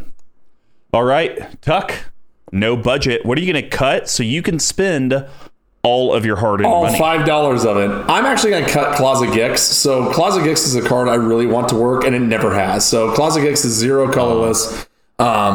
It's an artifact. It's a uncommon. Pay 1, sack a permanent. You gain 1 life. And there is, of course, flavor text. Ooh, new number. Let's see what we have here. Oh God. Oh, you don't have to do it in a voice. It's not a quote. Oh, that's the rule? Yeah, we only do the voices if it's I thought it was just always, and I froze up. I thought it was always just, I thought no matter what, its flavor text had to be read. It had to be read. Okay, well, when the Brotherhood of Gix dug out the cave of Kilios, they found that their master's severed hand. They enshrined it, hoping that one day it would point the way to Phyrexia. So this is a card again. It's a 0-drop artifact. You can sack everything that you want to replay it. But here's the thing. like this doesn't help you off of a board wipe, right? Like, oh great, I get to sacrifice my own permanence. There's a run in here when I had like Zurin Orb for like the same argument against lands, but the fact that you have to pay 1 mana, and it would be something completely different if it was like pay a mana, sack a permanent, put a 2/2 zombie into play or something like that, right? But like gaining 1 life just doesn't do you anything. So every time I've played it, it's been cute because like I guess I can always play it for 0, but it just doesn't do much. So, totally hear you. Understand. Couple things to point. One, I think it's hilarious that you can't even run the Cave of Koilos that they found the hand in, because that is off color. That's kind of hilarious. Second thing, I feel like, and this may sound weird, a Muldrotha artifact combo deck. Because I was just thinking about it with like Crack Clan Ironworks, a bunch of these 0 drops. Oh, I got you even better, my friend, because that would work even better with my personal fix. Because if I can't win with this deck, then by God, no one can win. I'll win with yours when I cast Mindslaver over and over and over again. Jerk. So Mindslaver is 6 colorless. For a legendary artifact, it's mythic. 4 colorless and tap. Sack Mindslaver. You control target player during that player's next turn. Just, I couldn't help myself when I was looking through cards about repeatable engines. It's just the best. This is one of my favorite cards that's ever been printed. You can get a foil version for $3, which I want like 10 of because it's the old artwork that's terrifying. So why not, right? Like, we're converting this to Sultai artifacts. Let's go. Yeah, I mean, I can't say why you wouldn't do that in a Muldrotha deck. It's kind of disgusting. It's like when you think about it, it's the same amount of mana that you're paying for like a Primal Surge. And the more we've talked today, the more like I have at least 2 cards in here, like Time-Stream Navigator, Primal Surge, Taigam, Sidisi's Hand is a sort of that like they have no purpose outside of just being those cards. Report. Just casual plug. So for me, it's like I'm more and more thinking of like, to your point, why even have this super frail combo in here when I have no way to recur it, and there's so many points of failure? Why not just scrap that and just put in cards that are at least fun and could win me the game, right?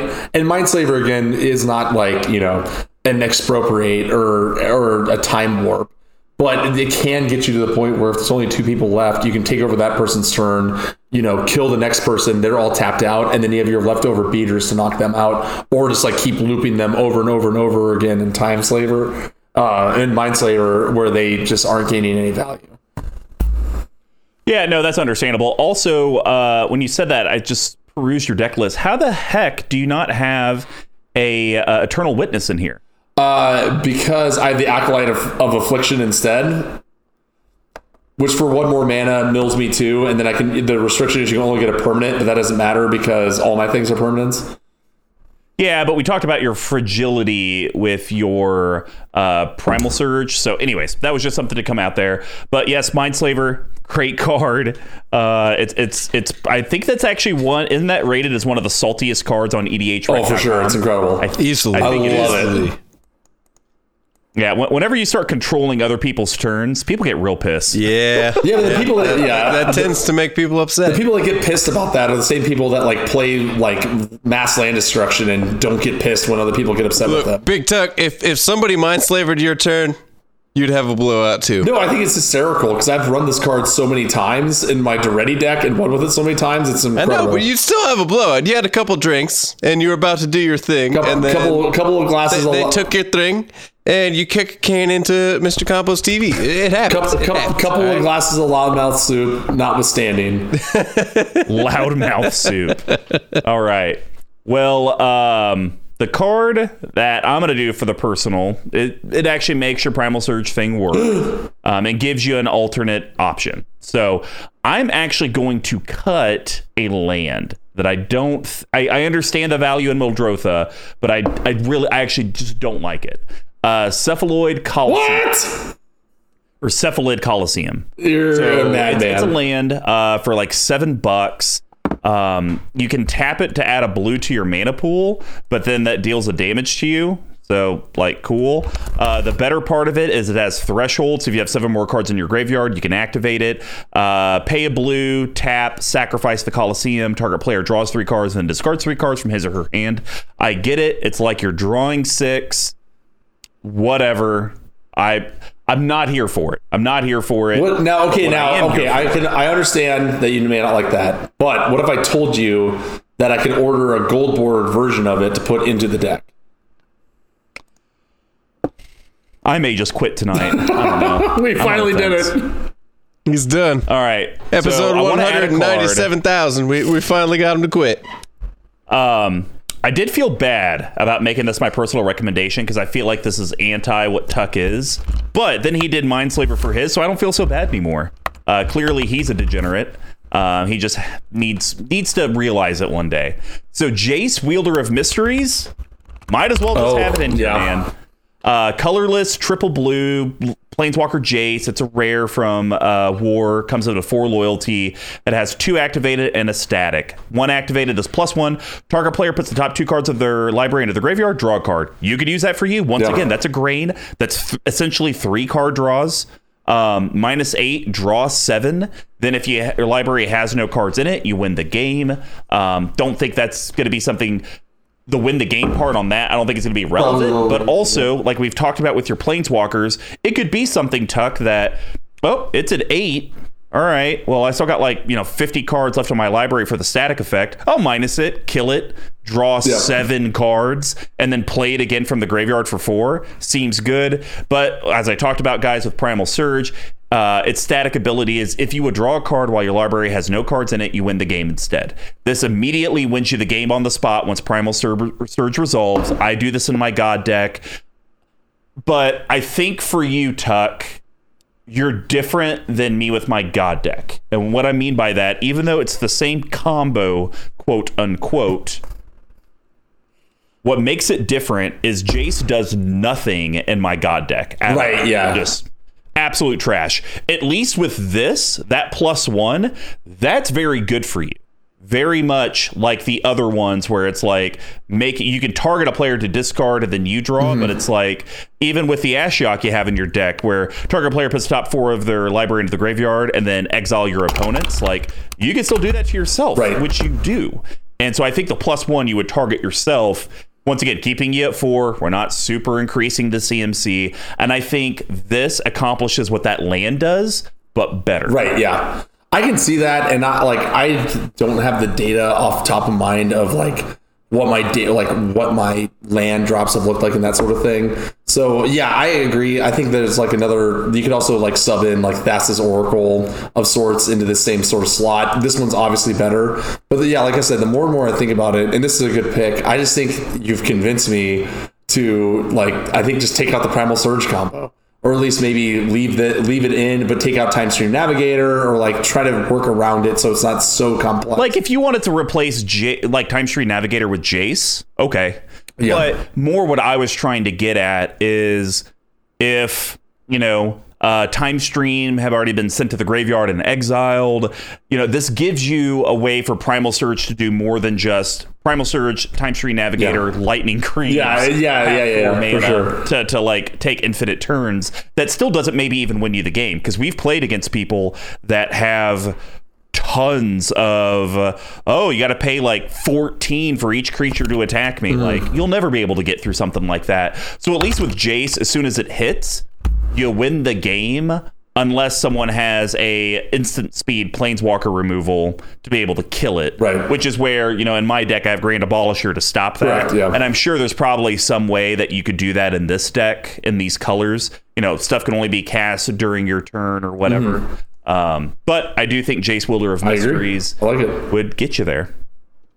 And also getting us there is the end of the episode. And as promised, here's some details about that giveaway from Level 1. We're giving away a Strixhaven bundle, CMD Tower playmat, and sleeves, all from Level 1.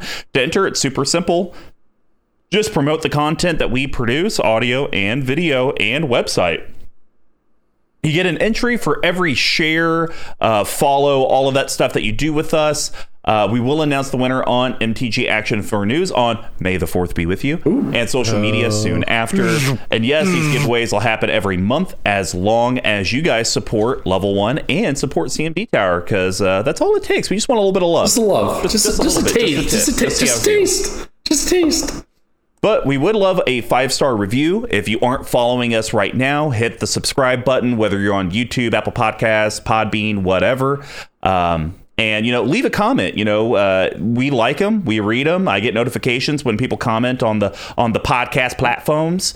And when you do that, it helps us grow and find more people to absorb into the collective. But if you'd like to reach out to us and find out more ways to enter into the contest, here's how you can do that. You can reach me at Mr. Combo number 5 on Twitter, all spelled out except for the 5. Big Tuck, with your hiatus, with you now being in a strange city and potentially not being able to drive your car for the next 30 days, where could people get a hold of you? Well, I still have not put my money where my mouth is, and I still don't have my Twitter reactivated on my phone, but you can reach me there at Big Tuck Tweeting, although I did just retweet something that Scott sent me today, or rather Scooty Shuffles. So that was some big moves. And I've noticed it's gotten not 1, but 2 likes. Whoa. Look at you. Let me guess. Check the Slice, Spencer Rabbits. I believe it was Kitchen Table Commander and Jester Vest.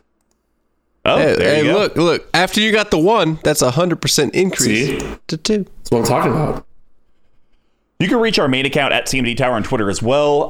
We also have a website where the deck list and article will be posted by Big Tuck today at cmdtower.com/BNBE87. Basically, just type in Caustic Caterpillar, Mystic Remora Duplicant Tower.com. Speed McGee, if people want to get a hold of your Manolith commentary and all the audio stuff that you do, how would they do that? It's pretty simple. It's a couple of digits you have to type in. There's an @ symbol. There's a normal ending to it. It happens to be cmdtower.com. It's Dear Squee at cmdtower.com. Go ahead and shoot me an email. Happy to get back to you. If you need anything audio related, video related, just if you wanna relate, just say hi. How's it going? Email me. I'm here. You can do all your audio needs. It does have a full studio if you ever are in the KC metro area and are vaccinated, because vaccine cards are required. Glitter around your navel area, optional. I feel like STDs are just like, they just got a free pass this year. Everybody's like, oh, you got COVID? No. And they were like, but I totally have chlamydia. I did hear a very funny take on that, where someone's like treating it like STDs, where it's like, no, this is a fancy place. There's no COVID here. Like it was a nice hotel room that we had sex in. It's just herpes and chlamydia. That's all we got. God. He does have a full studio and audio. Yeah, I'm just lost my train of thought. Anyways, if you guys want to hook up our sponsor with the orders you're already doing, head over to level1gameshop.com. When you place an order in the order notes, just type in CMD Tower, so they know that you came from the collective. They do sell a bunch of our swag. They do sell a lot of their own stuff. They will be selling C21 Precons, which I believe comes out today. I believe if timing's correct, or we're off by one of the two. So definitely go support them so they can continue giving you guys free shite. But if you would actually like to give us money and help us out as we grow, as we want to improve the content, as we eventually want to start, and I know made a New Year's resolution and I need to have it figured out now, but life, start doing gameplay videos. Ooh, right. Head over to our patreon.com/CMD Tower. 4 different tiers, as you heard in the beginning, giving a couple awesome supporter shout outs to you getting your own CMD Tower playmat and sleeves. Plus, once we hit our 50 patron goal, we're going to start having one of the collective on Brews and Builds every single month. We'll send you a pair of headphones. We'll send you a microphone. We'll send you your recording laptop. That way you can have a high quality recording experience. But if you guys can't do a monthly commitment, but you would like to actually pick up some of that swag that maybe you see on a Mr. Bevers Twitch stream, maybe an MTG lexicon, or maybe even a game night. Just kidding. They're too scared to play us. You should head over to cmdtower.com/merch. Thank you. I needed one of those. It's been a bit. Do sell everything on there. yeah, just please go buy it. It's great. It's high quality stuff, and it really does help us. I am begging you. Plus, not relating, we have a referral program. So if you're an existing patron, an existing member of the collective, and you're out there praising the good word of Squee, the righteous... The good word of Squee.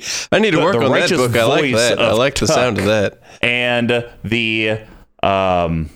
I don't know, slurring of Mr. Combo, and you get someone to actually come in and join the collective as a long-standing member, just have them shoot us a message on Patreon when they sign up, and just give them your name, and we'll send you free stuff. You could be the cacophony of Combo. Ooh. That sounds good. Doesn't it? And, of course, guys, thank you again to Pink Royal for the music provided in the episode, and T-Coats, I will drink one for you. I'm not going to pour it out. That's a waste of alcohol tonight, as you're our awesome video editor, and we could not... I know we could do it without you. It would just look like PowerPoint and consume my life. So thank you. So Big Tuck, we're at the end. You took a couple-week hiatus. Muldrotha's buggy yard. How do you feel? Do you feel like we actually have a way to win games now, opposed to just outvalue and make people want to quit? Yeah, I think so. I need to take a long, hard look in the mirror at this deck and just kind of realize like what its true identity is, right? And if it's going to be the dedicated Primal Surge rigmaroles, then I really need to go in on that more, or just take it out. So yeah, I think putting in those Planeswalkers, putting in a couple other things that we talked about today is really going to help it not only be even smoother, but also actually have a way to end the game. Yeah, the way I think about it, Tuck, the more you talk about cutting Primal Surge, which, I mean, if that's what you want to do, that's fine. If you cut Primal Surge, I think you go away from the all-permanent thing. Like, there's no reason to do that if you're cutting it. Like, there's no reason to have all permanents if you're cutting Primal Surge. Sure. Because there's just, like, literally no benefit outside of the fact of, oh, if I mill, like, kind of in my Gisa and Geralf deck, where it's like, shit, I milled a non-zombie, I'm not going to be able to bring it back. Yeah. But that's also few and far between if you're a good deck builder, which I am not. But if you want to keep that all permanence thing, I think you have to keep the Primal Surge in, because that's like the only thing. I think that's the only card I know of that really cares about all that permanents. much. Yeah. And you know, and I think you just find not necessarily lots of ways to tutor it and be able to get it, because I don't even do that on my God deck. I think you just say, okay, what are the 2 lines or maybe 3 that I could win with Primal Surge? You know, boom it. Resolves, and if this piece didn't get exiled and this piece didn't, I could win. And then once you have those like 5 or 6 cards, then I think you build your 94, 95 card deck. Right. And okay, well, now I could kind of do whatever the hell I want to, because I got the thing, it's here. What do I want the rest of this to look like? Sure. Is it ETB tribal, which I think is a very strong one? I do that in Karador. Yeah. You know, do you go with like this weird, I don't know, like tribal theme within it? Like, you can make it real weird if you're trying to do it, but I think if you're trying to make it a good deck, I think you just need to collapse some of your grain and hops and get a little bit more yeast and spice, so you actually have direction, opposed to, well, we're in for an hour 45-minute grind. Grind for sure. No, that tracks. And like, again, I think ETB is an option. I think Gerard, big creatures is an option. I think like landfall lands matter is also an option too. So a lot of different ways to approach it. So I got some thinkings to do on it for sure. All right. Well, guys, as Squee and Tuck mentioned earlier, whiz you later. Harry. I quit.